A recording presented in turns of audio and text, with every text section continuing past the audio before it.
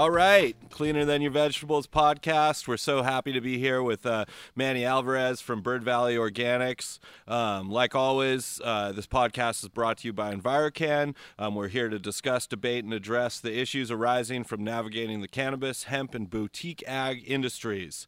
So, Manny, I've known you for quite a few years now. Watched you and your wife and your group go through from kind of the medical age and on, but right now we're in a really interesting kind of transition period, a few months into the COVID world, and you do a lot of things, but you also have a distribution company the last few years, so you've been out on the road, have folks on the road. So what's the retail situation and how the supply chain in cannabis going right now? It's a good place to start, I figure. It's definitely weird, and it's definitely regional, I'd say. It could go from county to county, differences. It can go from as just a preference of belief system in COVID. Some people are like, this is a joke, and some people are like, please stay 10 feet away. Yeah, it's interesting. And so dealing with that dynamic, our sales reps have definitely had to make some adjustments in how they approach the buyers. Luckily they have some really solid relationships to where, text messages suffice, but there's some that you have to show up. There's some buyers that just do not even pick up their phone. And if you're not showing up there weekly, bi-weekly, saying hi, you're not getting an order. Yeah, and that whole dynamic has changed. And yeah, it's interesting. I've heard the numbers of where we had the news stories of people rushing in and hoarding it like it's toilet paper. Oh, yeah. But then also we've heard, more internally in cannabis in these discussions that, the LA market has contracted around 30%. Yes. We're here in Santa Cruz. I've heard similar things from local dispensary owners. Yep. But you also have brought up a really good point, is that it's really regional, and it's not just the attitudes on COVID, which is a whole nother conversation about politics in California probably, but right. Also about folks who have shops that are dependent on, locals shopping have been better Totally. off, right? Yep. And some bigger cities that have a lot of tourists flow through the whole time have been taken Seen down. major drops. And we were talking before the show of what does California regulated cannabis look like without a tourist industry? And so these are the questions we might get to this summer and over the next few years. But yeah, any other observations about things? There's some folks are doing well or staying afloat and through this, and most folks I talk to are confident that they're going to make it to the other side of this, right? Some folks are straight up thriving. Yeah. And some are hurting by 60% sometimes.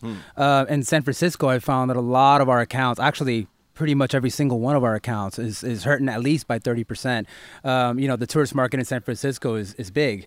And, the local market, they have their preference, and then they have their loyalty to specific places. Yeah. So those accounts are locking that down. But, I have some shops that have, dab lounges and smoke lounges. Yeah. And they depend a large percentage on, the tourist influx. They're off of Market Street. They're off of, areas where there's not a lot of local influx, and it's pretty much all tourists. So they're hurting. They've had to pivot, to delivery, because if you don't have delivery right now, you're seeing a lot of you're not seeing a lot of good sales. Yeah, and that's something else that's happened outside of the cannabis as well. But everyone's having to pivot to new business models, and so how are we seeing? We know the retailers have gone to curbside pickup, things like that. How is it affecting the some of the products that you're carrying as a distributor, and how are they doing in all this? So, product makers and growers. I gotta say, March and April were the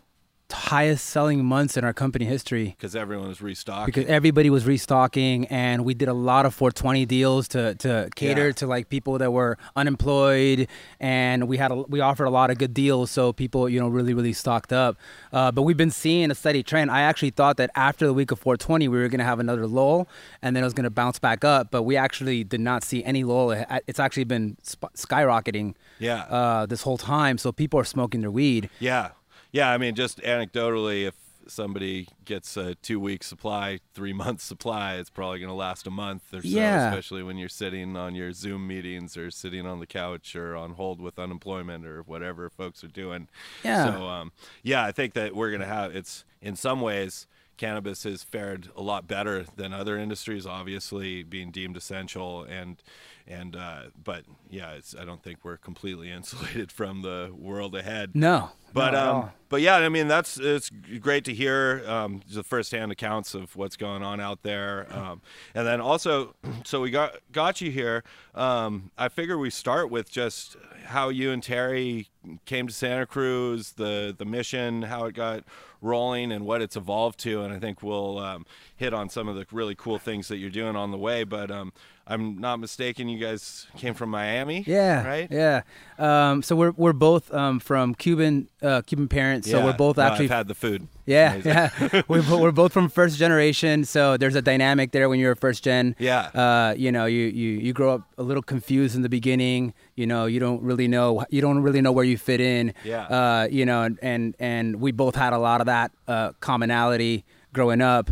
But at the same time, we both had the hippie mentality, I like to say, Yep. in a place where hippies weren't welcome. Yep. And so we clashed a lot with a lot of our peers, like growing up. And even though we were both, I could say, outgoing and able to kind of mesh through, we didn't, really agree with a lot of the ways that people thought of. So we thought, man, California is exactly what we always wanted. And I've been a weed consumer since really, really young. I actually, I used to use it to cope with stress. Yeah. I grew up very, very, I had a hard childhood growing up. And so the only thing that I found solace in was in smoking weed. Yeah. And I consider I'm blessed to know a lot of them, but I consider your guys' story, cannabis refugees in some sense, right? Yeah. It's that you're coming from the place that you came from where,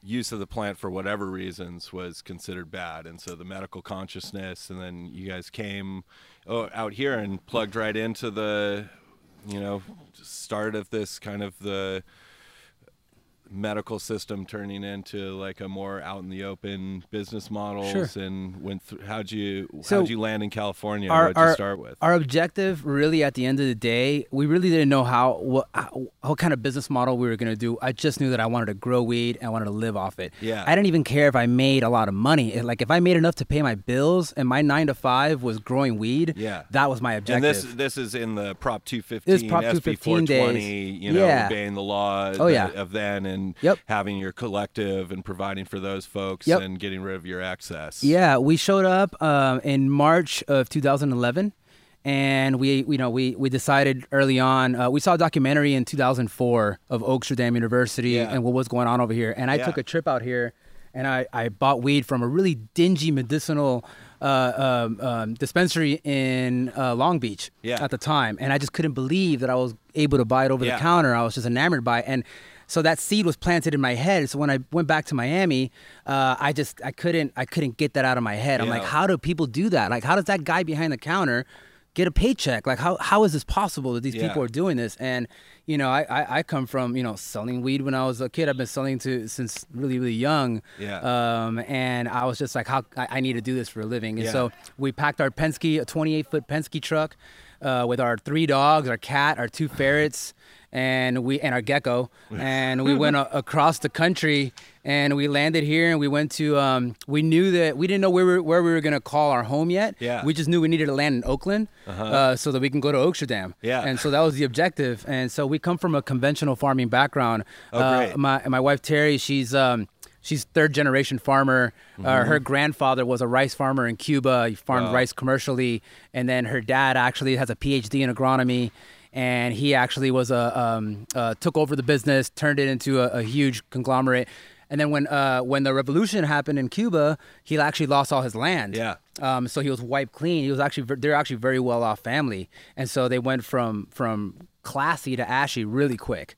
And so when they ended up in this country, they had to start from scratch. And so they have that tenacity to make it through, and they were able to. I mean, her dad ended up having an 80-acre guava business that, you know, was very, very successful. Yeah. So we went in and tweaked it a little bit and kind of upped the ante a little bit. You know, Terry was able to put in the first PLU sticker because there was no guava being sold that was American grown at the time in the 90s.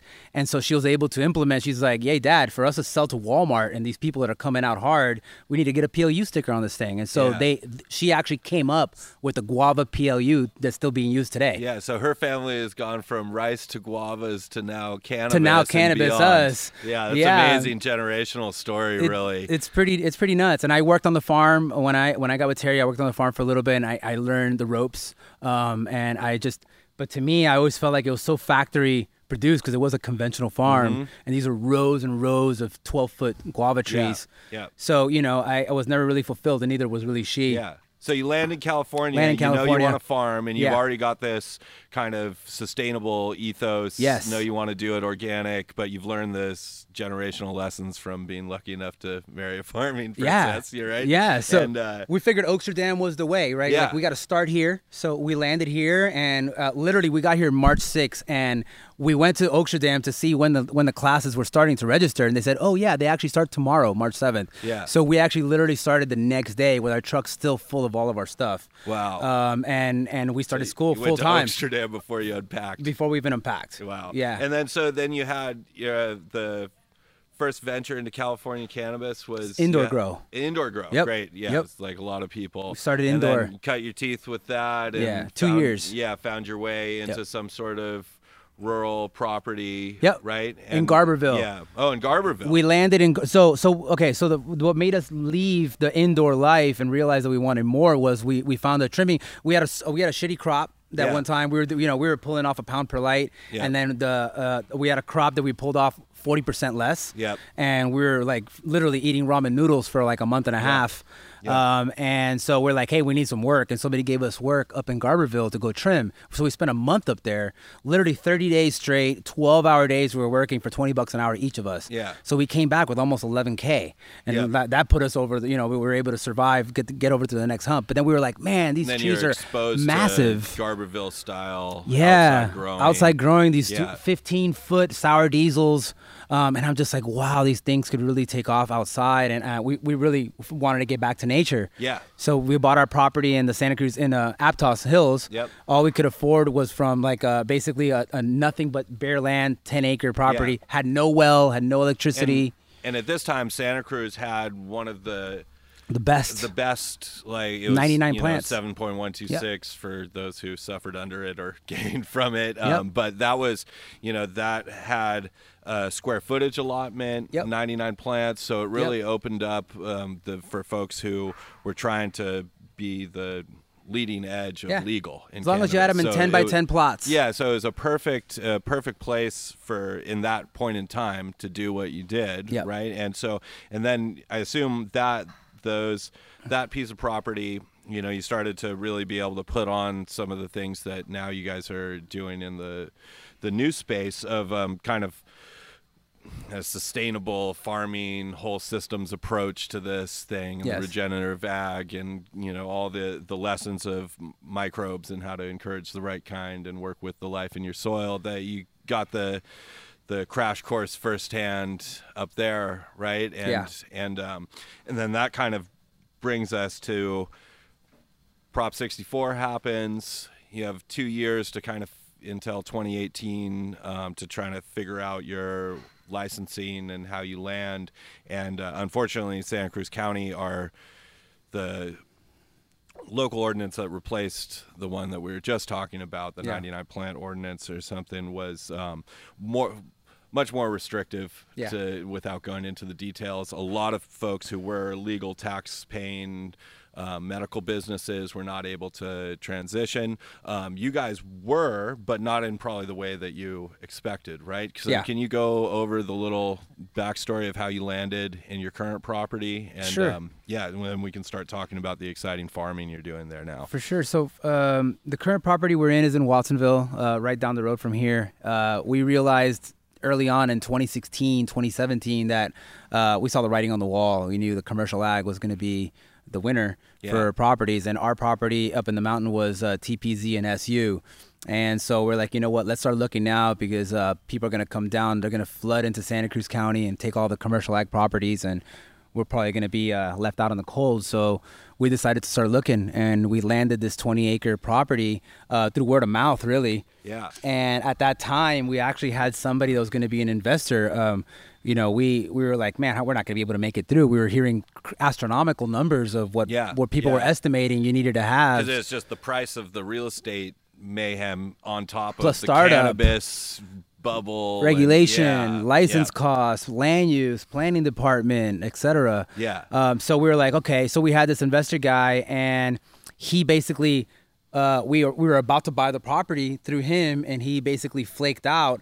But in that process, the owners of the property got to know me and Terry, and so they approached us right afterwards. They're like, "Hey, man, sorry that this guy was, such a dick, but hey, do you guys want to lease the property from us?" Oh, great. And so at that point, we were like, "Hey, if you want to lease the property to us, I'd love to." And so that opportunity came out of that. Yeah. Because we were actually already throwing in the towel, and we were like, oh, we're done. This property is not going to pass through.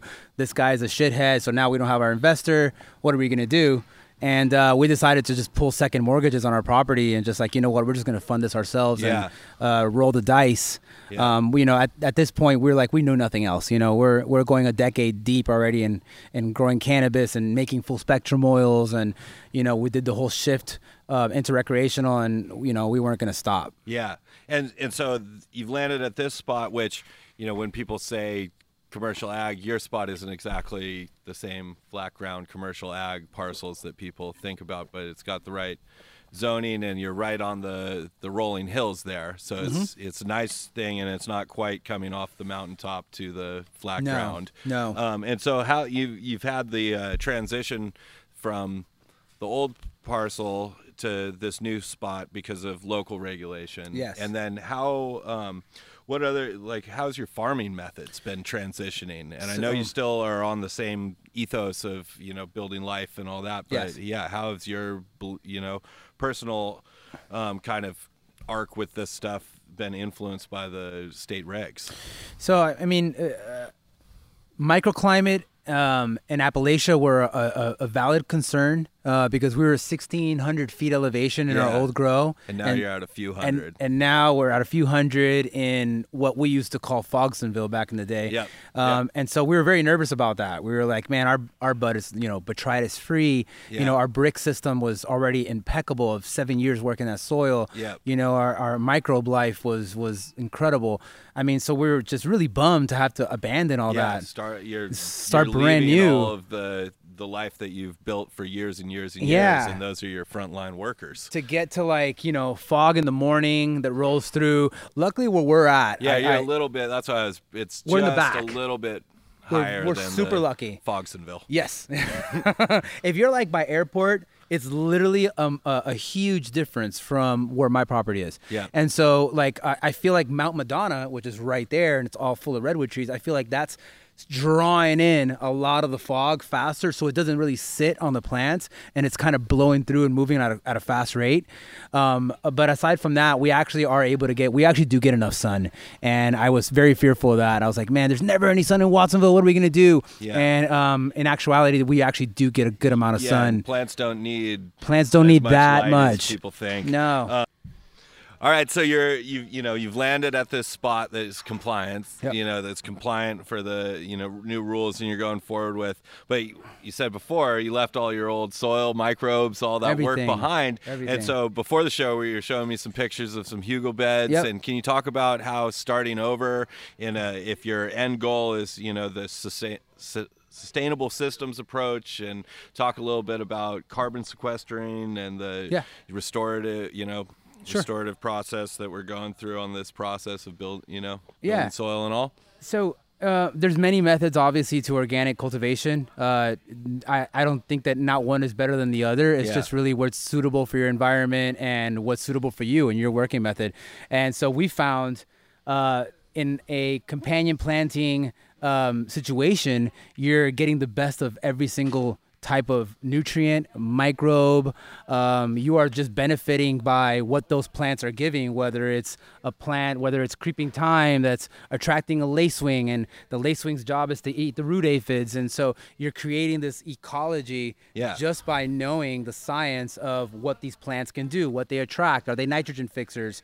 Are they ground cover to keep your soil moist? You know, the Three Sisters is a old school permaculture that goes back to the Incas. Yeah, the corn, beans, and squash. Correct. Right. And that is just as basic as it gets. Yes.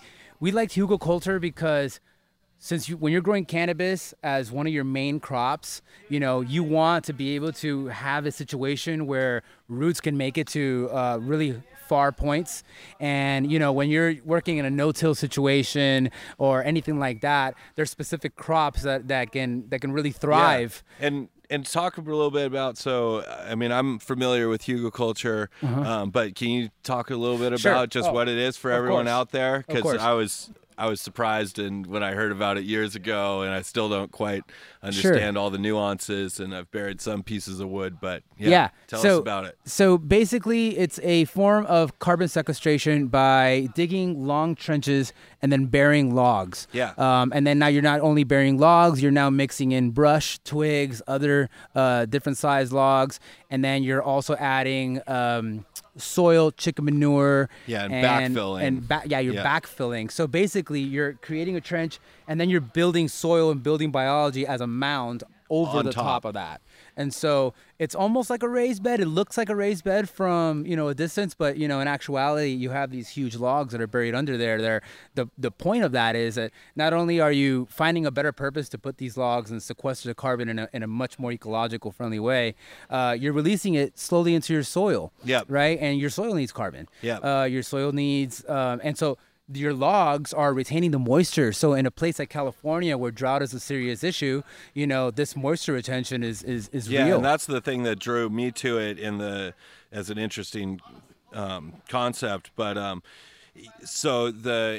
clarify, the way that you're talking about is you've got wood that's going to break down. It's going to decay. And that carbon, through that natural decay process, is going to go up into the air, or if you burnt it all, it would go up into the air, into the atmosphere. Correct. But by burying it, you're putting that carbon back into the soil. Correct. And then you're also getting these benefits of when that woody material breaks down, it is broken down by microbes and also is producing, we were talking earlier about, you know, it's great for the fungal networks and mycelium in your soil.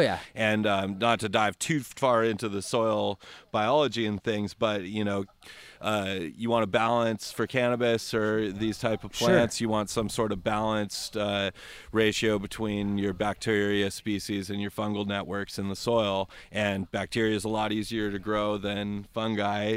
And so by having that as your base, it creates this awesome fungal content in your soil, and then it also keeps when that wood breaks down, that like fungal dominant compost or humic matter in there holds a ton of water, and the wood as it's breaking down holds more water. That's, you know, and it's composting as you go along. So it's the gift that keeps on giving. And in those systems, you're talking from a living soil, no-till perspective. So you're not going to go in there and break it all up and break up these fungal networks that you're making. So you're making these hugelkultur rows, mounds, that you're planning on using for a long time. And so doing this under the I mean, I don't know that there isn't, but I don't know of any other licensed cannabis farmers at this point doing hugelkultur beds. And you said earlier you're doing 22,000 square feet is your goal of hugel beds. And that's got to be a process. It's a process. We're building 20 right now, and those 20 are 76-foot length rows and 3 foot wide.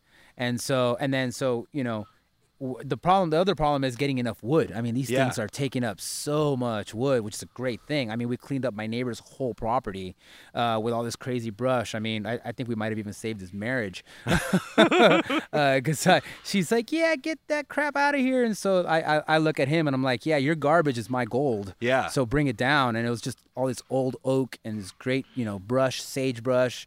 We just had a lot of, wonderful ingredients to add to our and trenches. when you're doing these, you're looking for what's readily available first Right. and foremost. Yep. But then a diversity of these wood sources probably means the fantastic. end of the thing is more diversity in your soil, right?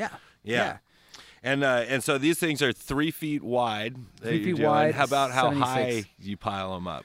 We're gonna go. So once you get to ground level, then we're probably gonna go another 2.5 feet above. We want to go 3, but it's it's a lot harder. You got the cannabis plant. We're growing full term. We're actually not growing autoflowers this year. Oh, great. So they're gonna get to a decent size. Yeah. And that's gonna create some overlap and it's gonna create some shade. So what we want to be pretty strategic about is the plants that we're gonna companion plant. Yeah, and that's what I want to get to next. Talk Alongside of about that. your strategy. You said earlier that you've got different companion plants for different purposes. So what are you doing for your ground cover? What are you doing to attract the beneficials on these particular Hugo beds? So purslane is something we use a lot. Purslane is it's great. It's easy. It creates great ground cover. But squash. Squash, we food grow crops. Food crops. We Yeah. grow many varietals of crops, many varietals of food crops, herbs, beneficial edible plants. And they all serve a purpose. Yeah. But we plan to feed people with these crops, and we also actually feed a lot of our accounts. Your workers and Our workers and even our dispensaries. yeah. Even our dispensary workers, we give fresh produce as well. No, that's great. It's so. It's something that was there in a lot of the old medical gardens, so the interplanting of food crops with the medical crops. Sure. But in the new model, we're sitting here at a farm that does produce blueberries, does produce cannabis, but to think about getting back to interplanting these things, and it's really a cool paradigm shift because a lot of people would think about, oh, you're going to put squash into your cannabis rows, that's just going to rob you of all your nutrients and this and that. But you're saying no, these if done in the right way, you're not worried about not having enough life and things to feed your cannabis plants. You're trying to bring more diversity into your soil system, into this little garden ecosystem, and you see that as a net benefit.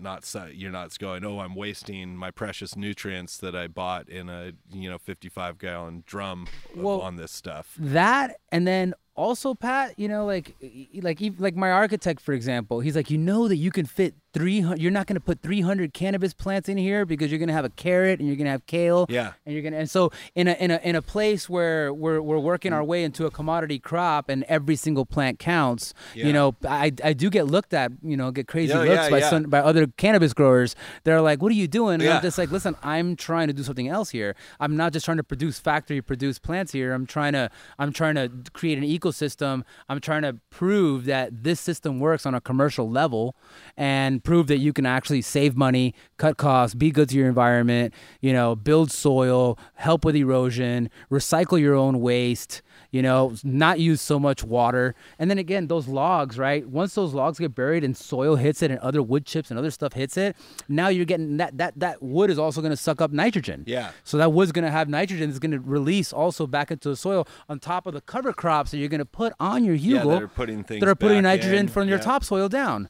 So you're getting it at all angles. Yeah, and that kind of brings us to the next. You're saying that what you're doing is really doing something different, when that's your response, I'm trying to do something different here. And so in order it's kind of like the organic food movement, right, is that there is a certain desire to not be the conventional food production system. It doesn't work. It doesn't work for you, doesn't work for the world, all sorts of reasons. Right. And in cannabis right now, cannabis has been intimately involved with the organics movement from day one. Yep. And cannabis for a long time had this kind of special thing going where it was worth more than a lot of other produce. Yep. So you could experiment, you could baby things, and so that knowledge in farming spread, and it seems like one of the things that we need to do now is build what I know we talk about here on the EnviroCan, cast and with EnviroCan folks about a organic aisle in the cannabis dispensaries and markets. Yeah. And so how do you think that, feel like legalization is or regulation is kind of set back because a lot of the best organic small producers just simply didn't get licenses. Yep. But we are seeing a lot of folks from, traditional regions like Humboldt and, Mendocino and all the way through the, into Salinas Valley and here and in Santa Barbara, places where people are getting into this, that there is going to be, or right now, people who are producing in a different way. We're sitting next to organic plants, or enviroorganic plants, I guess, on this show. But so then how does that transfer into a consumer who comes into a shop or gets a delivery or curbside pickup nowadays and is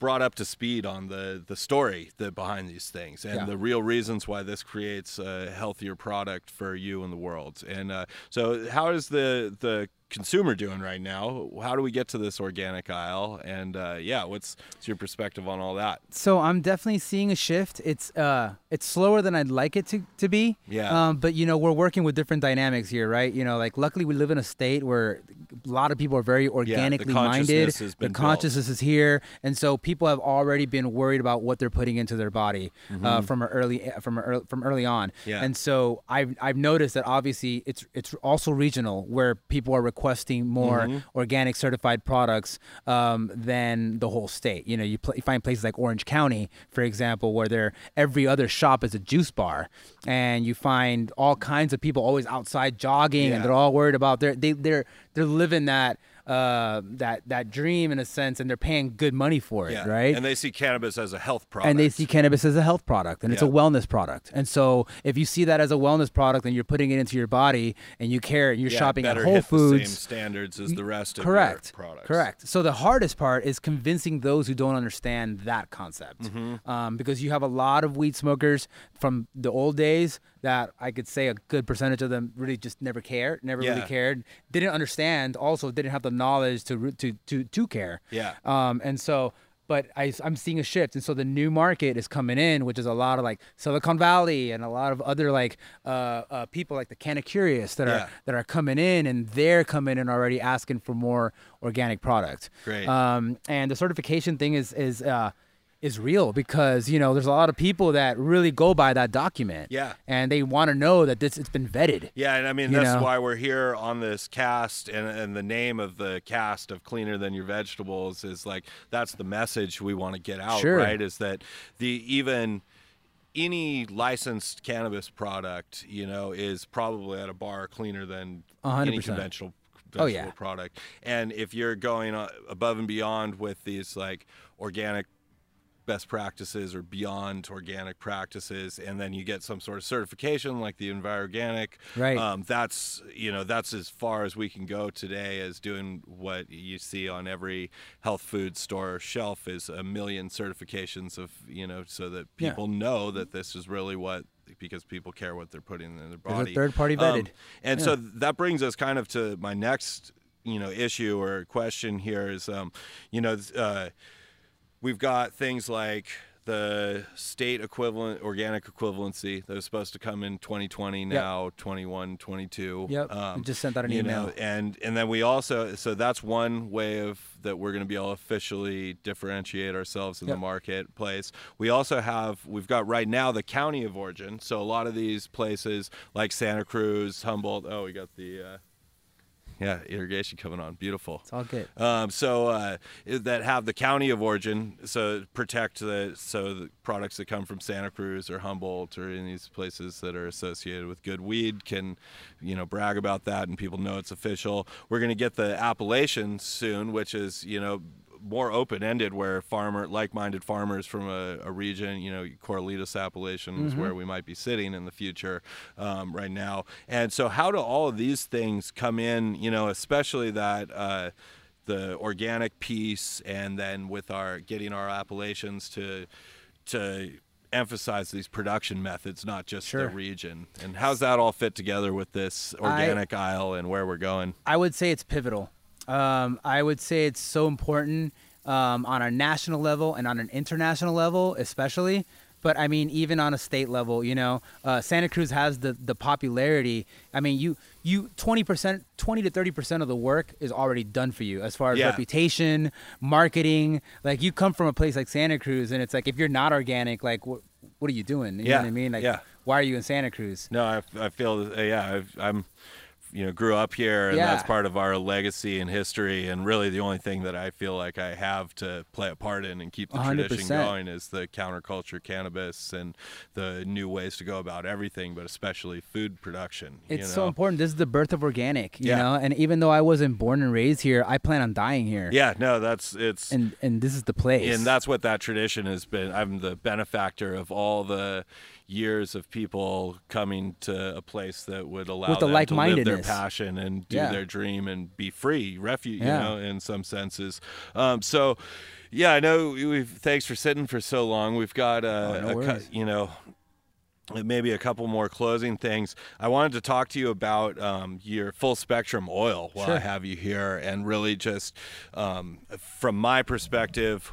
Oh, slipping a little. From my perspective, that's the magic of the plant, and it's you're harnessing it. It's there for folks to be able to heal themselves by flooding their endocannabinoid system with not just cannabis, but the full spectrum of different cannabinoids. And tell us about how that product in particular, how you got started on that, and I think you're relaunching that into the... Yes. Yeah, great. So we were out of the market for like 3 or 4 months since January. We had to come out of our old packaging when the new regs came in this last January. Just for compliance reasons.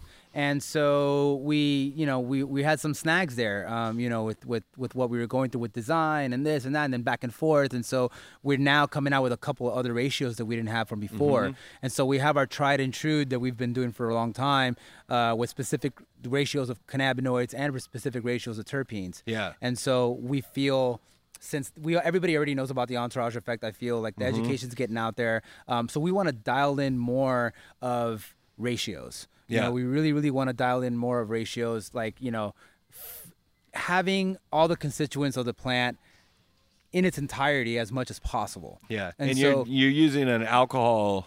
We're actually we're not. No. What are you doing now? And so I've had many debates with people about this. Yeah. And not that the alcohol oils the efficacy is not there. It's not about that. To me, I feel like when you have to purge the alcohol out and you have to heat it to that high heat, you're losing so much in the heating process. So much. Cold all the way alcohol captures things great, but then how do you get rid of all the alcohol? Correct. Yeah. So with that note, it was a conundrum for me, right? Because I'm like, oh my God, solvent, and there was so much talk about like how you using solvent, but then I actually did my research, and then I realized okay.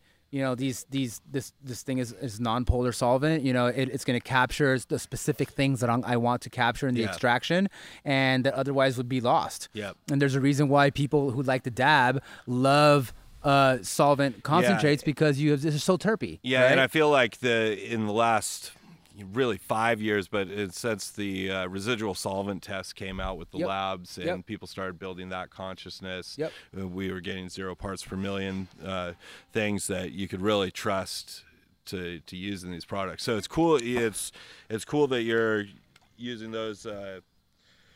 You've got the Type 7 license and are able to get, or someone with that license to be able to source that, and it's so awesome. My favorite presentation of anything is something that's cold all the way, so you're not losing any of those terps, and you're able to have the best presentation of the plant. And if I was trying to heal someone, I want the best presentation of the plant, concentrated as I can as my starting point, and that's what you're giving in and that's the point. In residual free spectrum oil, right? Yeah, you want it to be residual free as well. So you're covering the back end by making sure that anything else that could taint it or otherwise call it dirty, you're fixing. So Yeah. you're making sure we have strict SOPs, and we have no winterization process either. So it's not like we're making it. No, so you're not losing things We're in not losing there. anything Yeah. like that. All the plant lipids are intact, plant esters, waxes, everything is intact as much as possible. You're gonna lose some because you're gonna get more of that when you're doing an alcohol base. So that is the beauty of that. But again, you lose it when you purge it. Yeah. And so we want to keep as much of that as possible. So we feel like this is honestly one of the best methods for us. That's great. That's great. So wonderful. I know you got to go. Any last closing statements? We hope to see you again in real life and maybe on the cast soon. So I feel like we could talk forever. I love that EnviroCan exists. We've been certified already since 2018, and the fact is that their diligence. They really go hard when it comes to investigation on what you got going on and your best management practices. And it's not just like a nutrient-based certification.